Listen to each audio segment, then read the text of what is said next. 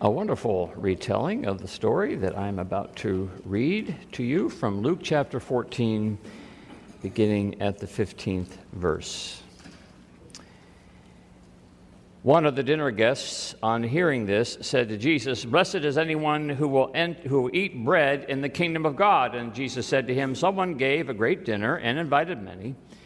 And at the time for the dinner, he sent his slave to say to those who had been invited, 'Come, for everything's ready now.' But they all alike began to make excuses. The first said to him, 'I have bought a piece of land, and I must go out and see it. Please accept my regrets.' Another said, 'I bought 5 yoke of oxen, and I'm going to try them out. Please accept my regrets.' And another said, 'I have just been married, and therefore I cannot come.' So the slave returned and reported this to the master. Then the owner of the house became angry and said to his slave, 'Well, go at once into the streets and lanes of the town and bring in the poor, the crippled, the blind, and the lame.' And the slave said, 'Sir, what you ordered has been done, and there is still room.' And then the master said to the slave, 'Go out into the roads and lanes and compel them to come in, so that my house may be filled. For I tell you, none of those who were invited will taste my dinner.'"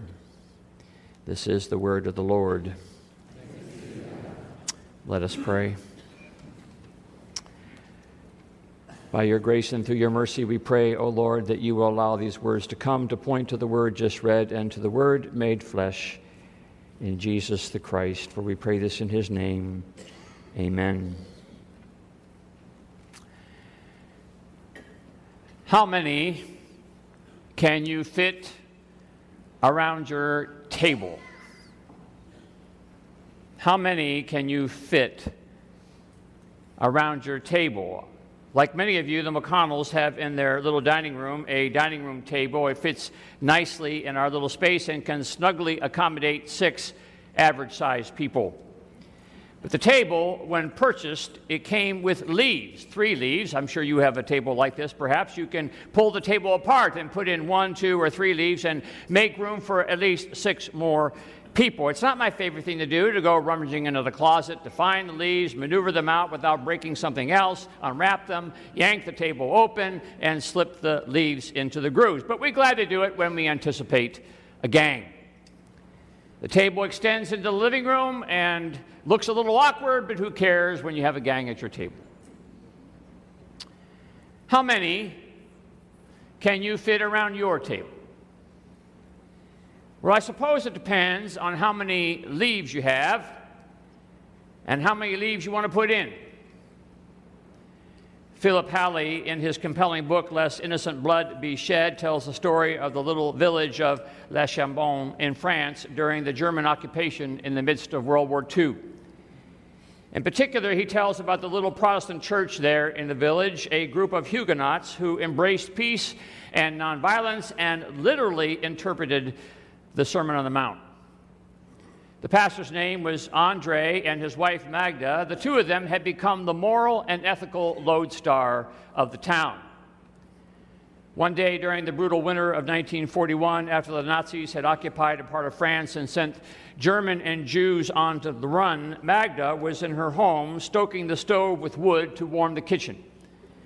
The dining room table had been placed in the kitchen so that the family could eat next to the heat. As she was stoking the stove, an unexpected knock came to the door. When Magda answered, she saw standing on her stoop, shivering in the blowing snow, a German Jew, a woman who had been on the run, fleeing the Nazis who were chasing her kind. "I've heard," she said, "that there are people in this town who help people like me." It was, of course, against the law to harbor Jews, and now one stood on Magda's doorstep. What do? You have 4 kids to raise. You have a home to protect. You already have a full table. But there on your front doorstep is a shivering Jew. What do? Come in, said Magda. She sat the woman down at her kitchen table, took off her wet coat, put her soaking shoes in the oven to dry, and gave her something to eat. She turned out to be the first of an estimated 3,500 Jews who took their place at her table and the tables of those in her church. Somehow they had managed to find extra leaves to put in their tables to make room for these refugees. They hid them in their homes and at high cost. The pastor and many leaders of the church were taken to the camps after their harboring was discovered, and some were never heard from again. How many can you fit around your table? It depends on how many leaves you can find, and I suppose it depends on what kind of gang you want.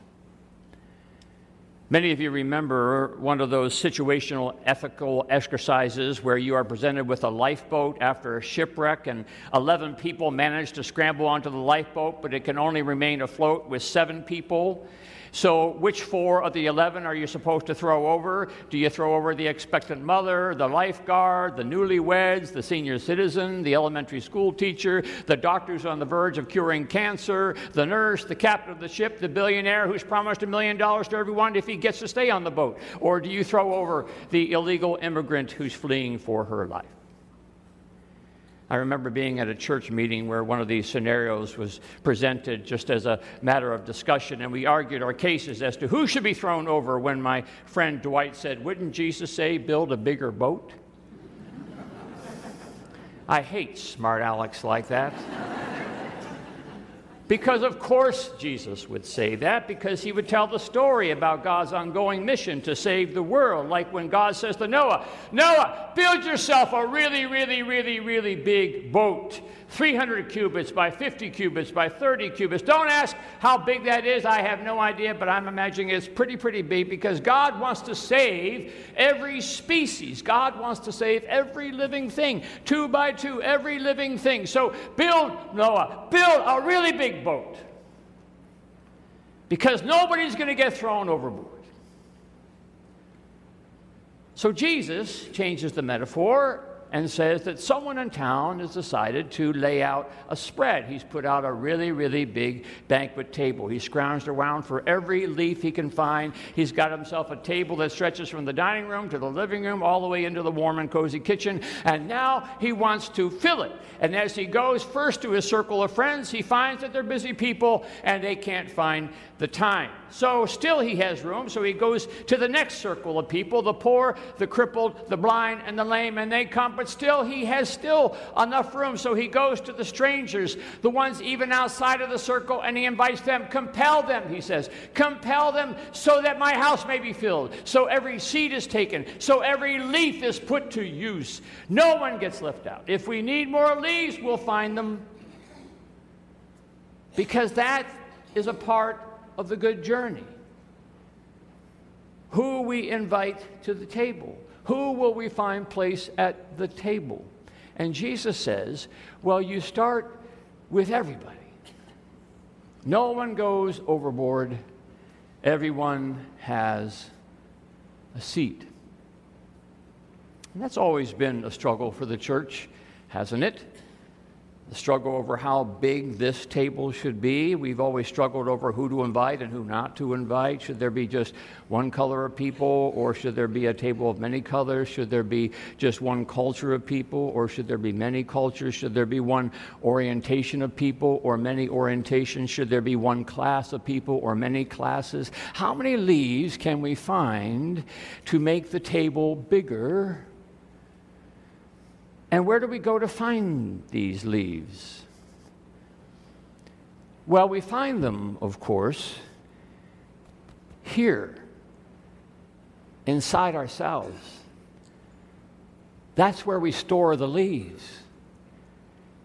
Can I find inside my soul another leaf, so that someone doesn't have to be uninvited, so that someone doesn't have to feel unwelcome? Can I find another leaf to make another place at the table?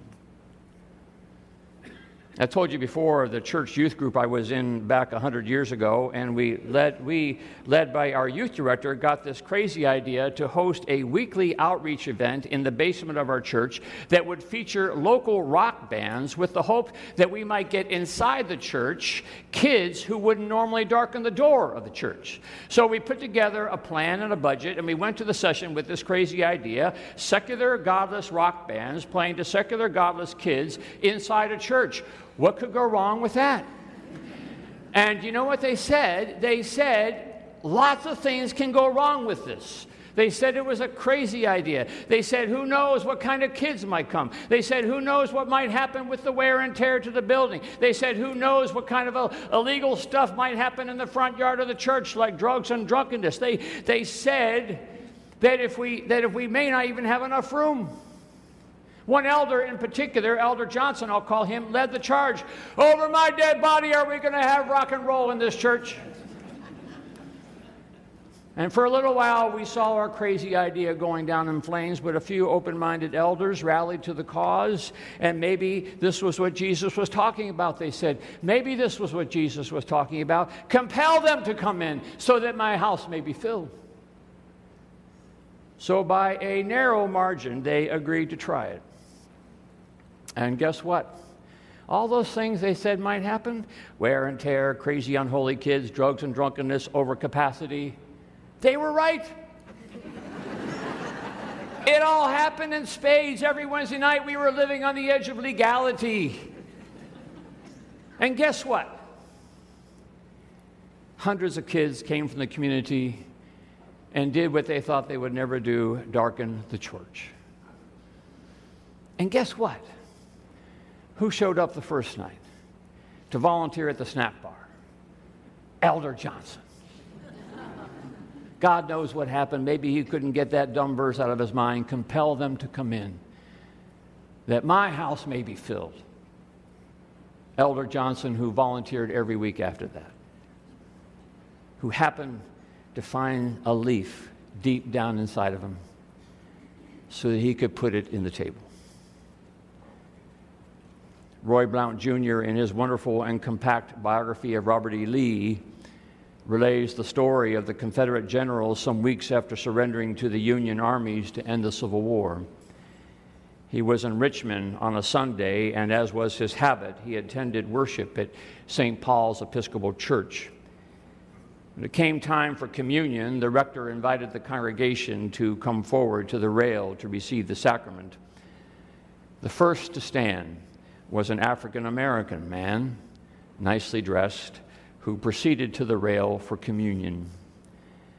It was remarkable that he had been let in the door, and even more remarkable that he had the audacity to approach the table.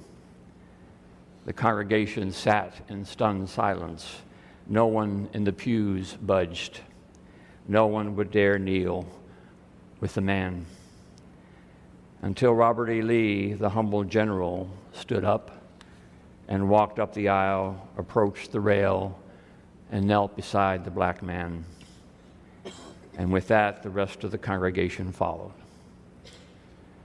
Somewhere, another table leaf had been found. On this World Communion Sunday, we look at our table and we wonder, it's a pretty big table, and we wonder, how many more leaves do we have? On World Communion Sunday, we look at the world and we wonder, who isn't here yet? On World Communion Sunday, we hear and read of refugees crossing borders and showing up on our doorsteps, and we know there's no such thing as too small a table. On World Communion Sunday, the Good Journey takes us deep inside to see what leaves we're still holding on to, what leaves we could bring, what leaves that would allow this table to be as big as it needs to be. On World Communion Sunday, Jesus says, you build a bigger table. On World Communion Sunday, time to go back into the closet to find the one more leaf for the one more person. Go out, said the Master, go out into the roads and lanes and compel people to come in so that my house may be filled